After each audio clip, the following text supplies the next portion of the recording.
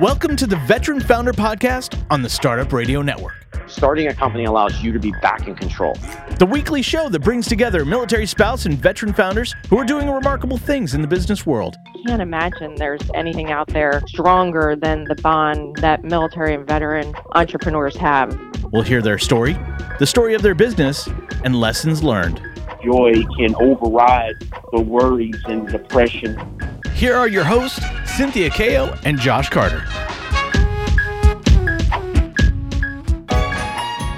Welcome, everybody. It is 1 p.m. on the West Coast. It is Friday. It's time for your favorite podcast, the Veteran Founder Podcast here on the Startup Radio Network. I am your host, Josh Carter.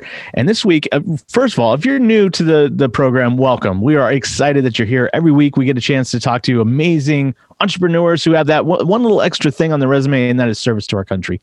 This week, I'm excited because this entire episode is going to be introducing you, our amazing fans and community, to our new co-host, which is Cynthia Kao. Cynthia, welcome to the show. Thanks, Josh, for having me. Yeah, I am so thrilled to be doing this because when we first started our program, we did the same thing. And it was nice to just kind of introduce everybody to our backstory and what we've done in our career and why it matters that we're here. And so for you, you've taken a little bit of different approach. We were just talking about that a few minutes ago about how you got in the military. So I want to just start right then and there is what you got out of high school, you went to college, like what prompted you to get into the military a little later in life? Yeah, so my story is a little bit unusual. It's very non-traditional. And, as my mom says, I never do anything in the right order. So I actually grew up in Canada. I'm from Toronto, Canada originally. Finished high school. I had a music career. I'd been performing since the age of 10. Went to school in New York City and really didn't enjoy it. I mean, it was kind of something that was thrust on me since I was, 3 years old. Loved music, but it just wasn't my calling. And I always wanted to go into media production. I wanted to go into film and photography and be a journalist. And, at that time, it just wasn't really set up for me that way.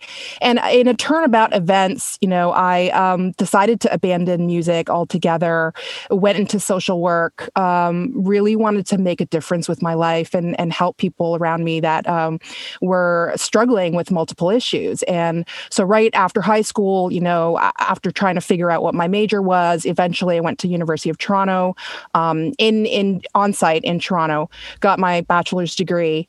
And part of me had always wanted to join the military, but I think I came from a very traditional family where I'm one of only 3 girls in my entire extended family. And that just wasn't encouraged. I was in sports and, my dad said, well, music's your life, so that's what you're going to do. And so when I went into social work, I still kind of felt like, how can I serve? And I started working in the clinical field, specializing in trauma and addictions. And, at that time in like the mid to late 90s, this was in Canada. We had our Canadian forces were coming home from, Gulf War issues, and 9/11 hit. And my husband at that time, he's American. He said, I want to go active. And so that's really what we did. Like I became an active duty military spouse, and that desire to serve was still there. So as I was serving as a social worker, working with behavioral health, working with families, working with my community while we were stationed Oconus, there was this thought of mine that said, I know I'm helping people, but I don't know what I'm really doing with my life. Like, I don't know if I'm really helping anybody because, most of the people that I helped were kind of forced to be there. They didn't want to be there. Mm-hmm. And I needed to make a career transition. So really in 2008, I went enlisted in the Air Force and decided to go public affairs. And, media had always been a part of my passion. I had done some work with CBC Radio. I was a freelance photojournalist, but I never really made my breakthrough until 2008. So my chance was to serve my country, to be able to do media production within a military context. And I deployed twice as a media embed, once to Sudan during the Darfur crisis in a humanitarian aid operation, and then another time in Afghanistan. Got out in Yeah. Sorry, Cynthia, I don't mean to interrupt, but I'm really curious. When you went to the office, the recruiting office, and you said, "I'm ready to join," and they said, okay, what are you interested in? You said photojournalism. Well, what was that conversation like? Because a lot of us, when we go in, it's non-traditional. I did the same thing. I went in because I wanted to be a 3D animator. Illustrator draftsman is what they call it in the Navy. Mm-hmm. So these sort of unconventional or less common routes that you take into the military. What was that conversation that you had with your recruiter? Oh, it's really interesting. First of all, I didn't tell my extended family. I talked to my immediate family. And of course, I was married to active duty at the time, and active duty Army. And he was like, don't go active duty because our marriage isn't going to last. And I knew, watching from dual military, that we couldn't raise 3 small children, both be active duty and make it work long term. So I knew that, this was only going to be for a certain period of time in my career. I really didn't know how long it was going to last. Actually, I didn't even know if I would even be able to get into basic. Like, I thought they were going to turn me away because of my age, or, because I'm active duty spouse. But I went in and I said, look, this is exactly what I want to do. I want to go public affairs, and I don't want to be an officer. And they're like, so you have a master's degree and you don't want to be an officer? I said, nope. They're like, what? Why are you doing this? And like, why are you 30 years old enlisting now? And I said, this is something I've always wanted to do. And I actually want to get out there and get the footage and get the stories. And so they said, okay, well, we don't have, so the Navy talked to me first, and they were like, we don't have a slot for you, but we do have an active duty intel position we'd like to get you in. And I said, no, I'm not taking it. It was almost like the sweet spot of, I'm thinking about it, but you know what? I made a promise to my family. So no, I'm not going active duty. And the Air Force said, okay, well, we'll take you, and basically you be in the PA shop, and you won't just be doing photojournalism. You'll be doing everything in public affairs shop, like working with the press, working on the website, creating the stories, editing, doing broadcast journalism. So that appealed to me more because I really needed to broaden my skill set, especially since I'd been working in social work for 15 years. I needed to kind of get back on the horse and do everything that I love to do, which is get out in the field, get the story, do the editing, write the pitches, polish everything up, and really kind of pitch it at a strategic level too. So working with AFN, that was pretty awesome. Working with all of the different mass comms and combat camera folks from the different branches. That's what stuck out in my mind. That's a memory that I'll never forget.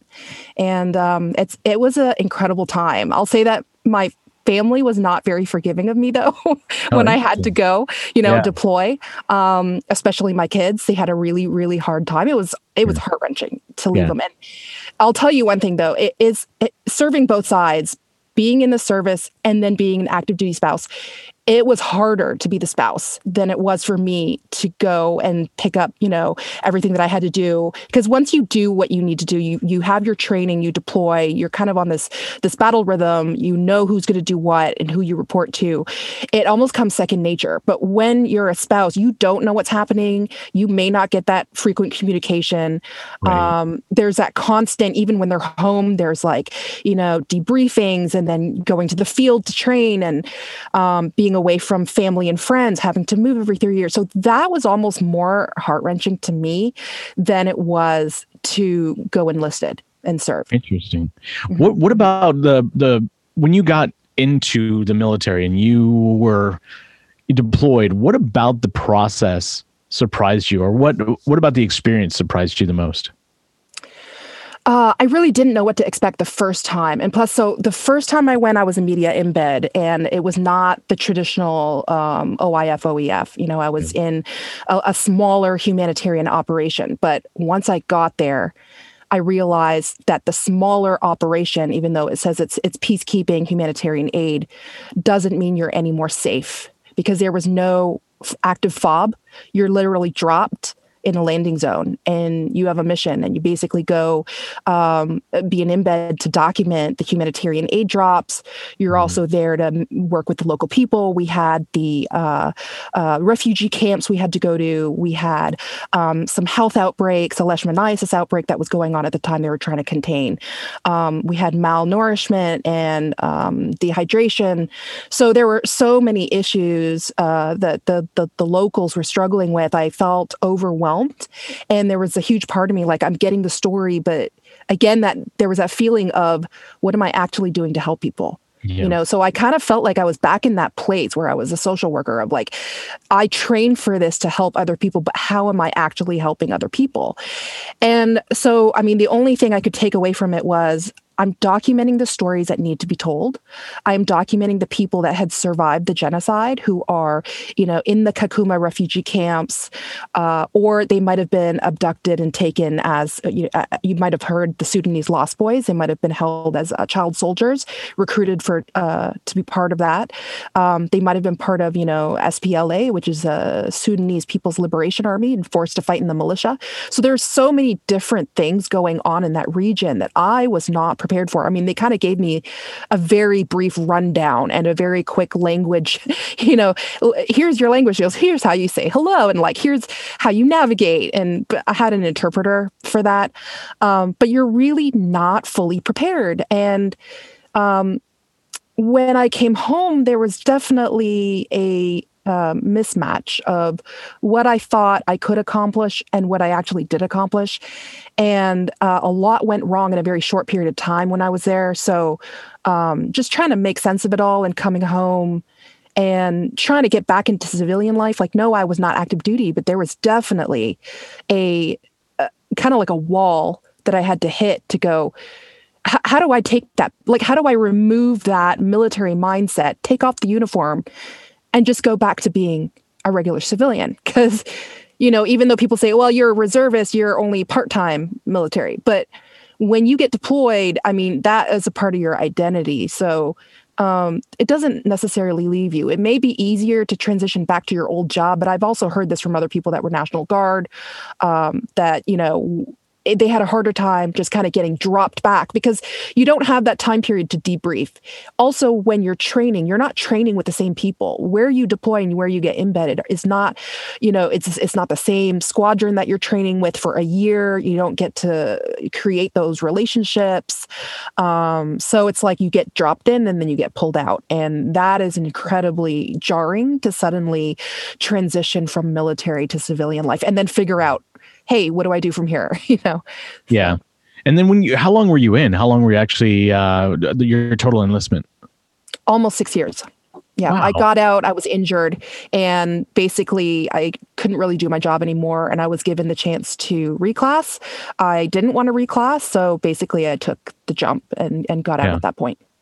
And what was your transition like? Like, what was, how difficult for you was it to transition out of the military into, say, your first job?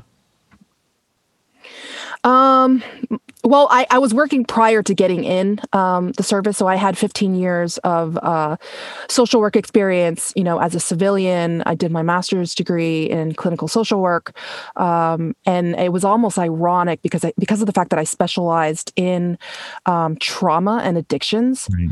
I suddenly saw that around me with my colleagues, with people that I served with my husband's squad, and people that were doing because I also had to go through 5 different deployments as a spouse on top of my own. So sure.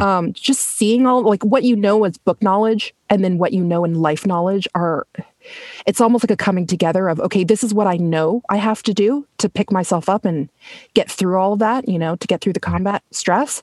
But then actually living it is a completely separate thing, to be honest, because I did not recognize in myself that I was struggling with combat stress. I had a feeling, but it's almost like that clairvoyant vision you have when you can see everything about everybody else, but you can't necessarily see when you're struggling or when you need help. And that's why I really believe in that whole like veteran to veteran support, because the only people that can really truly help you is somebody who's been through it, somebody who understands, right. And they can tell you things that like somebody else can't. Like you can have a social worker tell you what you need to do and it goes on in one ear and out the other, or your parents or whoever else, your spouse that loves you. But when you have somebody who's been there, like your battle buddy, they truly understand. And that was a humbling experience. And to be honest, I had a fellow retired vet, Air Force vet. He was Army Rangers and then he went Air Force National Guard after. And he actually said to me, "Did you ever get tested for PTSD?" And I kind of gave him this look like, duh, I was a social worker. Like, why would you ask me that? But he goes, "You have all the symptoms." And it was at that point that I'm like, oh, wow, like how could I not have seen that? So 2014 was really a momentous year. That was the year, January, I got out. I went back to grad school. I was doing my documentary film production. I did a double master's that year. I was creating a full feature film. I was also going through a divorce. Like, there were so many things that happened in that 2-year period that I literally had to suddenly confront myself and go, like, who am I? Because I thought I knew who I was. I thought I had it together, but all of a sudden I'm like, what do I really want to do with my life? And it was at that moment that Rebirth Media was born, my company that was born. So, coming to that place was not easy for me. It wasn't like, oh, I'm going to run a business.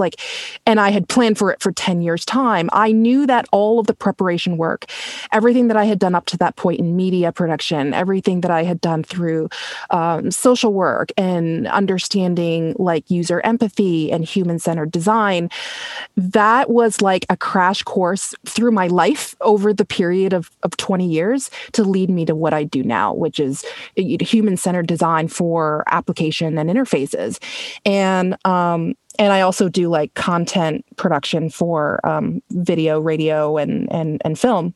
So it was like all of those points came together. And if you were to tell me when I was like 15 years old, this is what you're going to do, my mind would have been blown. I would have said, no, like there's no way. So I really think that you don't throw out the baby with the bathwater with your experience. And, your experience in the military doesn't ever truly leave you, but it can impact where you're going to go and the people that you're going to connect with, for sure. How did it influence you as far as your decision to become an entrepreneur? I honestly think that I just didn't fit in with a regular 9-to-5 job. Sure. And by that, I mean, I could do it. I can do a 9-to-5 job because that's what I do now. But I really wanted something that I owned in a perspective that nobody else ever thought before. So, when I was looking at the creative field, you're either a creative communicator or you're in the IT field. And by that, I mean, you're a creative person and you work in media, or you're a techie person and you're coding and developing and an engineer. And to me, I was both. So there really wasn't something out there that explained how do you put Cynthia together in a job that takes my empathy skills, understanding how people think, how people use information, including disabled vets. We have a ton of combat vets coming home with disabilities. They may be visually impaired, hearing impaired. How do they use and interact interfaces? Mm-hmm. People aren't really thinking about that. And now I think we're forced to, right? We're forced to take into consideration a wide variety of users and users' needs. And we're not just creating technology for the sake of making money. We're creating technology that people actually want to use that solves human problems. And that's really where I specialize, because I don't just understand the technical aspects of getting it done and going through the nitty-gritty to develop a product, but I understand the overall like business development side. How would you market this? How would you communicate this? What would the workflow look like? What would the interface look like? So that's how I got involved in UI UX design. And then what do you, as a veteran, what do you think helped shape your mindset and has helped you become an entrepreneur? A lot of folks that we talk to on this podcast say that, it's our ability to pivot quickly. It's our ability to do more with less. But what do you think it is that you took away from the military, that tool set that allowed you to be such a really effective entrepreneur? So I'd say everything that everybody's talked about before on this show, like being able to work with other people and think outside the box and come up with creative solutions and work under pressure, those are all completely true. For me, my biggest takeaway is discipline. Because I'm a creative, I tend to be a free thinker. And, even within the military, it was almost a joke. Like, is KO going to show up to formation on time? I wasn't that bad, but it was, I'm kind of like that person that just kind of goes against the grain. I don't want to be told what to do. And the military gave me the discipline that I needed to buckle down and get things done. Like I have a ton of ideas. I always have a million startups that I want to work with. But at the end of the day, that tediousness of having to write a report and go through expenditures, going through invoicing, like going through taxation, making sure all your personnel paperwork is correct, like onboarding a new person that you're working with, a contractor or an employee, ensuring that you're applying for grants. All of those things to me normally would really be like pulling teeth, but communicating with people as an effective leader, working with multiple personality styles, sometimes with most of the time with clients that you may or may not agree with, especially when clients don't know what they want. If they don't know what they want and then they come to you and they go, well, you're the specialist, you're the one that's producing something for me. I've learned to communicate with many different people in difficult circumstances.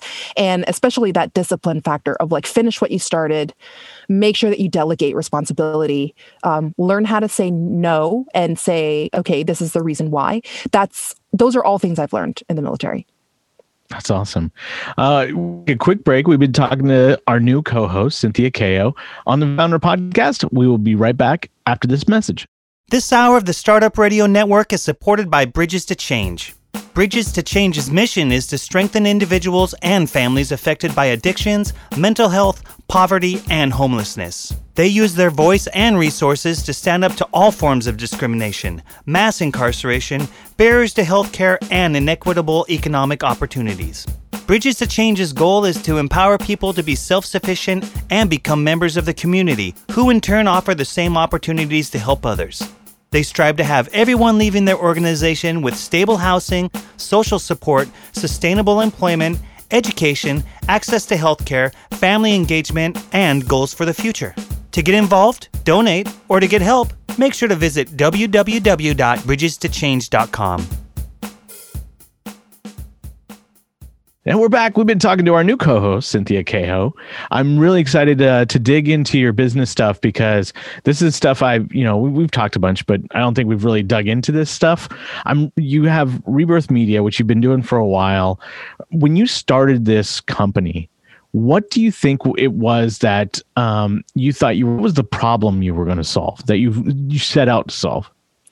So originally in 2014, when I established a company, there was a need for communications, a bridge between the communications world and the IT sector. And that really didn't exist. A lot of the IT companies were hiring big names, McKinsey, Deloitte, to solve some communication issues. But a lot of those folks didn't really understand technology and didn't understand what it meant for, innovative technology, especially in the sector of, like, say, social entrepreneurship or, global development, which is my background. So I came from a GS position. Actually, the year that I transitioned out of the military as a reservist, I was also a GS over at USAID. And people what a GS is. So general service. It's a government civilian. And from there, I really built up and helped establish the Global Development Lab.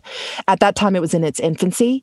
And, it's funny because when you're starting a project, you're starting a group or initiative, you don't always see the reach of where it's going to go.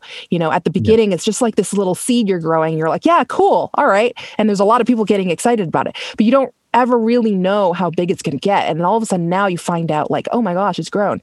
And I also had an opportunity to work at the Pentagon, to work on the Defense Innovation Unit. At that time, it was called DIUX, Defense Innovation Unit Experimental, because it was a Secretary Carter initiative. It hadn't really fully gotten off the ground yet. People didn't know if they were going to get fully funded. And now it's this like huge initiative. And so at that time, when I started it, it's kind of like you're at the grassroots level. And that's what I really wanted Rebirth Media to be, was a grassroots company that targeted innovation, technology, global development, and understanding content, understanding users. So, that first couple years was very rough. I didn't really have any support. I definitely didn't have the Veteran Founder Podcast. I didn't have Operation Code. It was just me and myself and talking to other founders. Some of them were not prior service, there were civilians. And so there was a lot of like treading water and taking in water and going, oh no, okay, I don't want to do that. Let's not do that again. Let's change directions, and figuring out and pivoting, like, this didn't work. Okay, what's another thing to do? And I started off with a bunch of grants because I was primarily working in, the TV and film sector, but I created content for National Geographic, for Google, for Nature Conservancy, State Department, because I understood content. So I had a lot of like grants that I worked off of, and then I was just able to kind of build my credibility, build my network. People got to know me. I didn't do any special magic. Like, I didn't really know the power of ad campaigns and like, conversion clicks. Like, I didn't know that. I mean, I did, but I didn't really put a lot of money and effort into that. It was mainly just networking and being myself and talking to people about what their pain points were.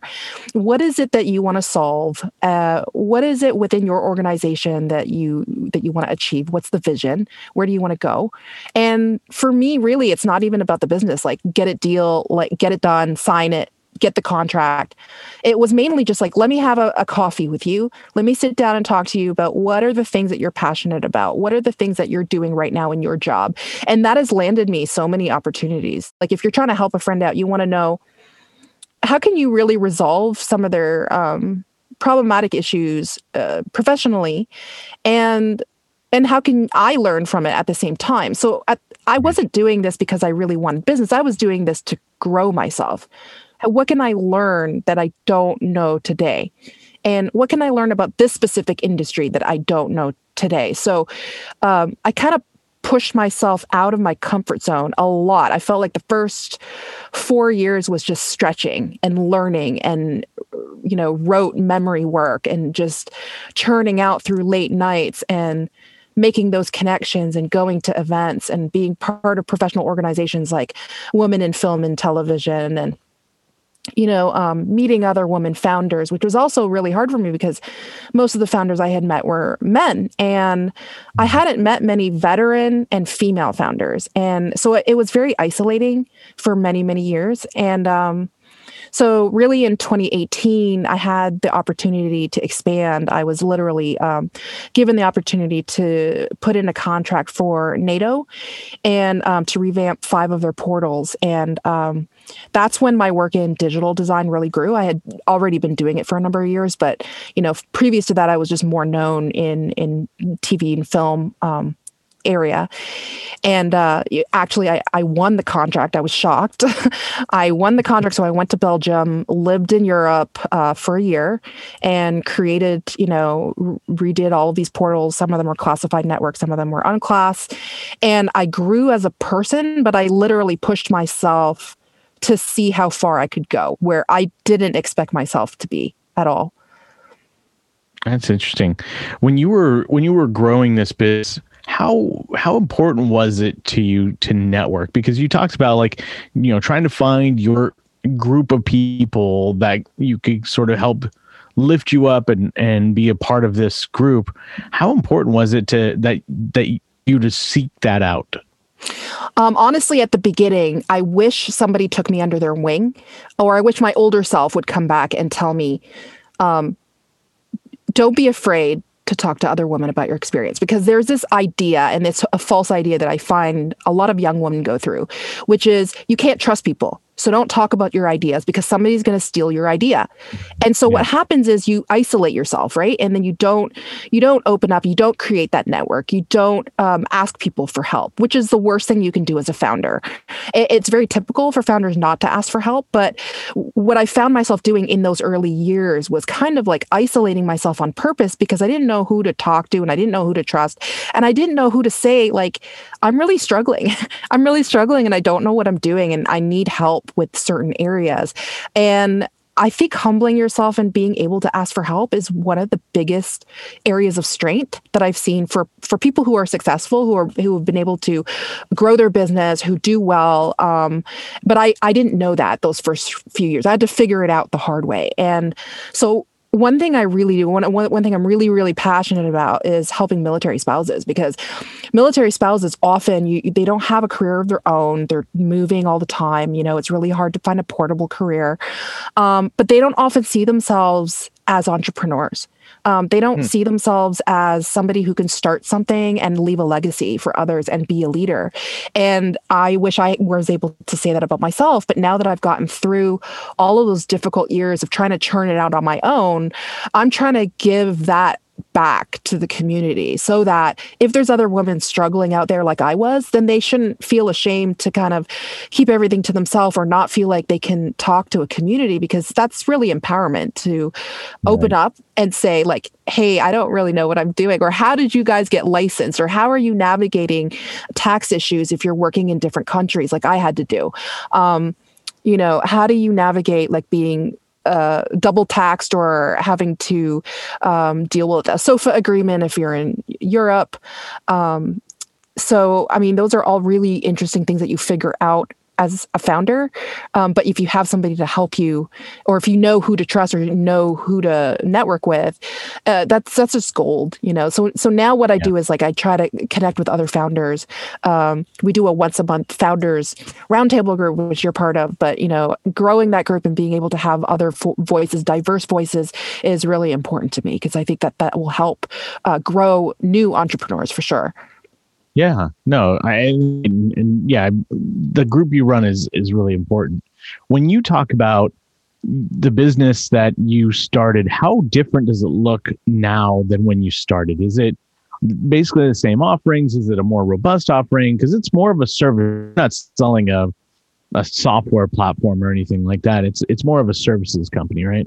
Yeah, for sure. It's a services company. I work a lot with startups to identify a product, or like I've worked with entrepreneurs that run a mobile app and they need UI UX work done, or they need consulting. So the majority of my work is digital consulting and strategy and development of their business, of their model, of the user interface. So it's not just, hey, I'm going to take this design and create a mock-up for you that's going to be, conducive to your goals and where you want this application to go. It's more like, what's your business model and what's your vision for where you want to take this? And it's been really interesting because like I said, I didn't foresee myself going in this direction. It just almost was a natural fit for me to take into consideration like my background and my skill set and how to work with people. Again, every time I work with a client, I end up becoming friends with that client, and we always end up connecting or talking after the project's completed.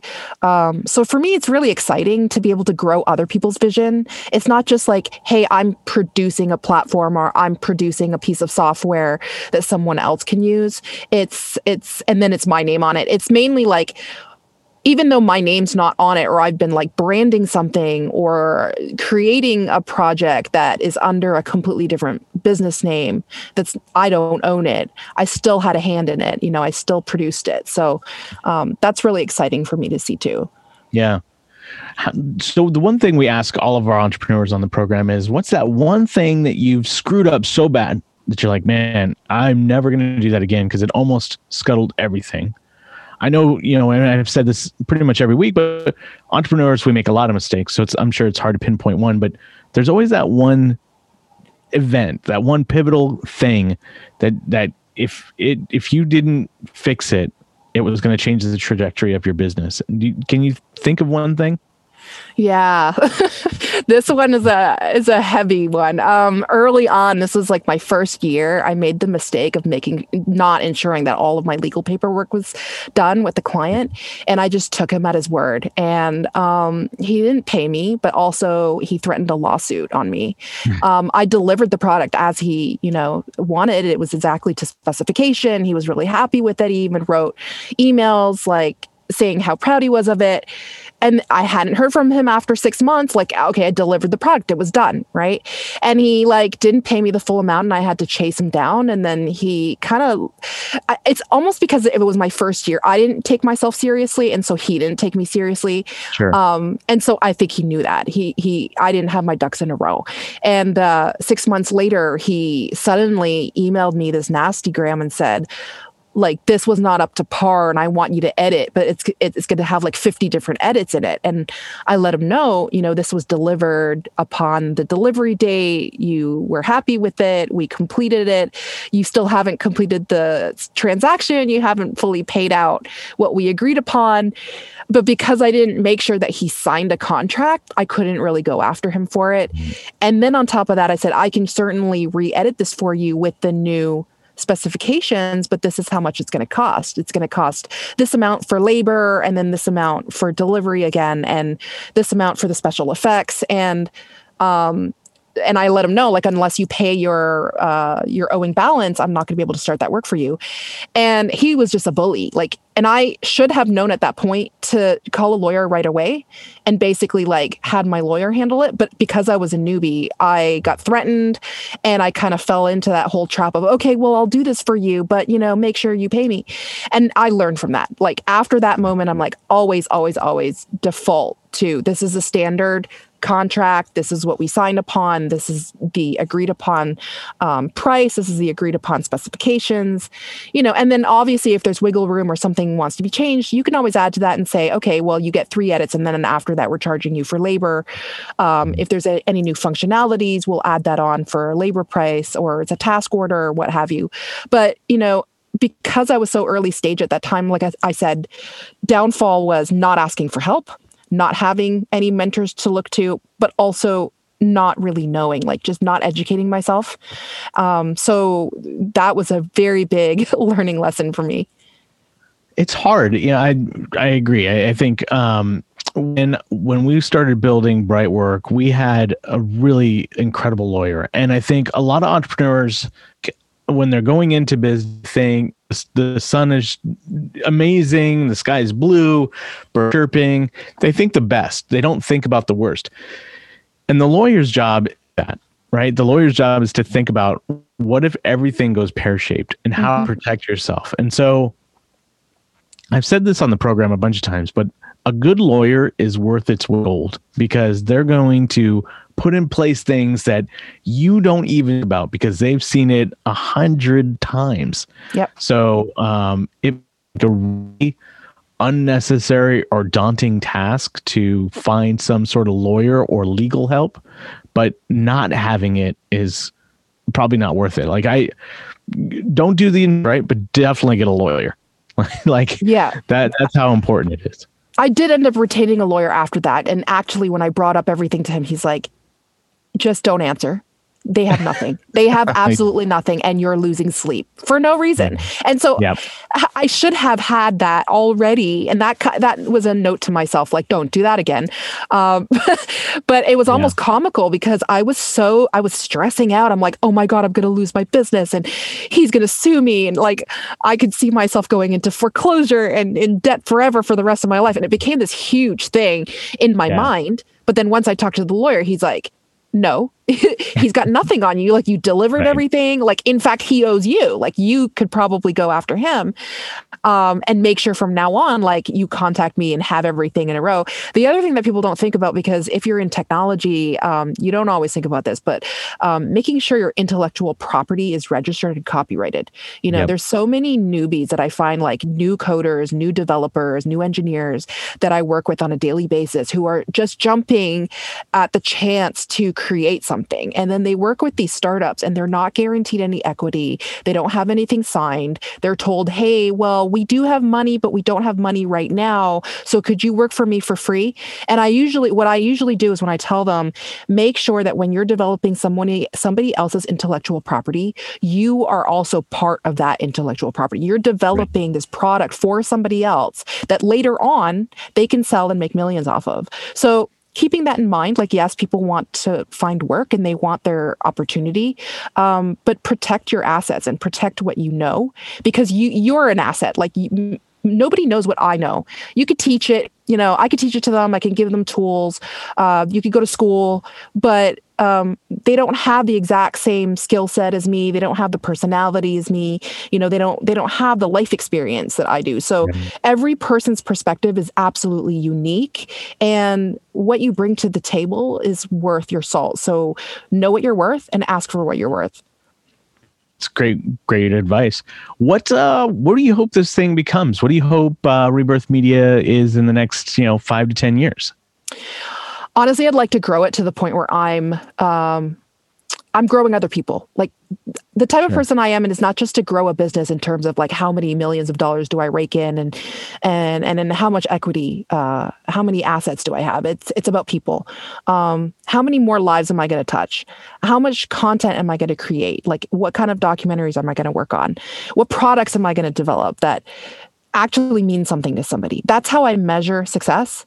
And so in 5 to 10 years time, I want to be able to see like, hey, this is the project that I worked on that helped somebody who's paralyzed, like be able to communicate with somebody just through their neural network, like, or somebody who's completely blind, like how can they create a drawing and be able to translate that into something that is tactile. Like, so these are the leading edge of technology. That's some of it's not exactly there yet, but it's really exciting to look at. And I don't understand how everything is put together, but I love learning with different people who are the experts in their field, and being able to be part of a team and make that happen, that's really what drives me every day. It's not just me doing something on my own. It's who am I going to connect with tomorrow? What am I going to create tomorrow and collaborate? What kind of projects am I going to produce? So that's what I'm excited about. You've been such an intricate part of Operation Code, and you and I met through some other circumstances, but what's been exciting to see is your tenacity to really be a part, not only just be a part of the community, but just that give first mentality, right? Like, how much has that shaped your ability to be a better entrepreneur? Oh yeah, I had this conversation with Conrad Holloman the other day. If you guys don't know Conrad, he's from Techstars, and he's the executive director of Operation Code. And I actually said to him, I like not having a title or being on the board at Operation Code, because that means to me that I'm giving and not receiving anything. Like, I know I'm not doing it because of a title or because of some accolade or because of some achievement. To me, giving back to other veterans, military community, the military spouses, you have to do it from a place where it's completely pure and you're not asking for anything in return. And when you're mentoring other people, you get to plant a seed in them and to watch their lives grow. And, that's like the greatest reward ever. Like you can't put a dollar sign on that, and to be honest, like I love what I do at Operation Code and what I do just in general for volunteering almost as much as my business, because it's like, or even more so because of the fact that like when you're working a business, sometimes it's just toil. Sometimes every day it's like, oh man, I love what I do, but it's a grind. When you're volunteering with people, it can also be a grind, but like, that you're doing something to change somebody's life. And like, again, I circle back to this idea of like, I wish I had this when I was younger, or I wish I had that mentor when I was younger, because I might not have struggled for those, for the years that I did. There were many, many years, like people look at me now and they go, oh, well, yeah, you never struggled, but they didn't see when I first came back from deployment and I was barely functional, or when I was drinking and really like not healthy. Like people don't see that side of me. And I'm very open about that experience, because I think that if we shut off and compartmentalize who we are as people, then we're not being authentic, not only to ourselves, but we're not being authentic to the people that we could be helping. And so, everybody who wants to be an entrepreneur or are an entrepreneur, there's kind of like this, there's almost like this facade of like, I've got to have it all together and I can't have any problems. Yeah. But that is completely the opposite of the morale of who I am, because I think that you need to bring to the table your failures, the struggles that you have, the things that you're still learning, especially as a parent. Like I've got older kids, but teenagers and young adults, and being able to share that, like my kid's getting an F and he's not paying attention to the teacher, like just frustrating things that you can share as a parent, that you're not polished. You're not going to have it all together. Right. And I think that's what makes you human. It connects you with other people. Yeah. We're gonna cover this very subject, just making sure that founders understand that it's okay not to be okay. People who hadn't seen me in a while be like, "Hey, how you doing?" My line would be every single time, be like, "Living the dream," right? And it's just that wall that founders put up that everything's great. Cynthia, where can people find you online? The best way to connect with me actually is on LinkedIn, Cynthia Skokao. I'm really, since COVID hit, like I've been completely off social media except for work stuff. So just LinkedIn, it's more personal. You can hit me up, DM me, and I'll always respond. I love it. Tia, I'm so excited that you're with us. Just welcome. Thanks for having me, Josh. Yeah. You've been listening to the Veteran Founder Podcast. Tune in every Friday at 1 p.m. Pacific on the StartupRadioNetwork.com. Listen, learn, get stuff done. We'll see you guys next week. You're listening to the Startup Radio Network. Listen, learn, launch. 10% of our gross revenue goes directly to women entrepreneurs in developing countries around the world through Kiva's microfinance program.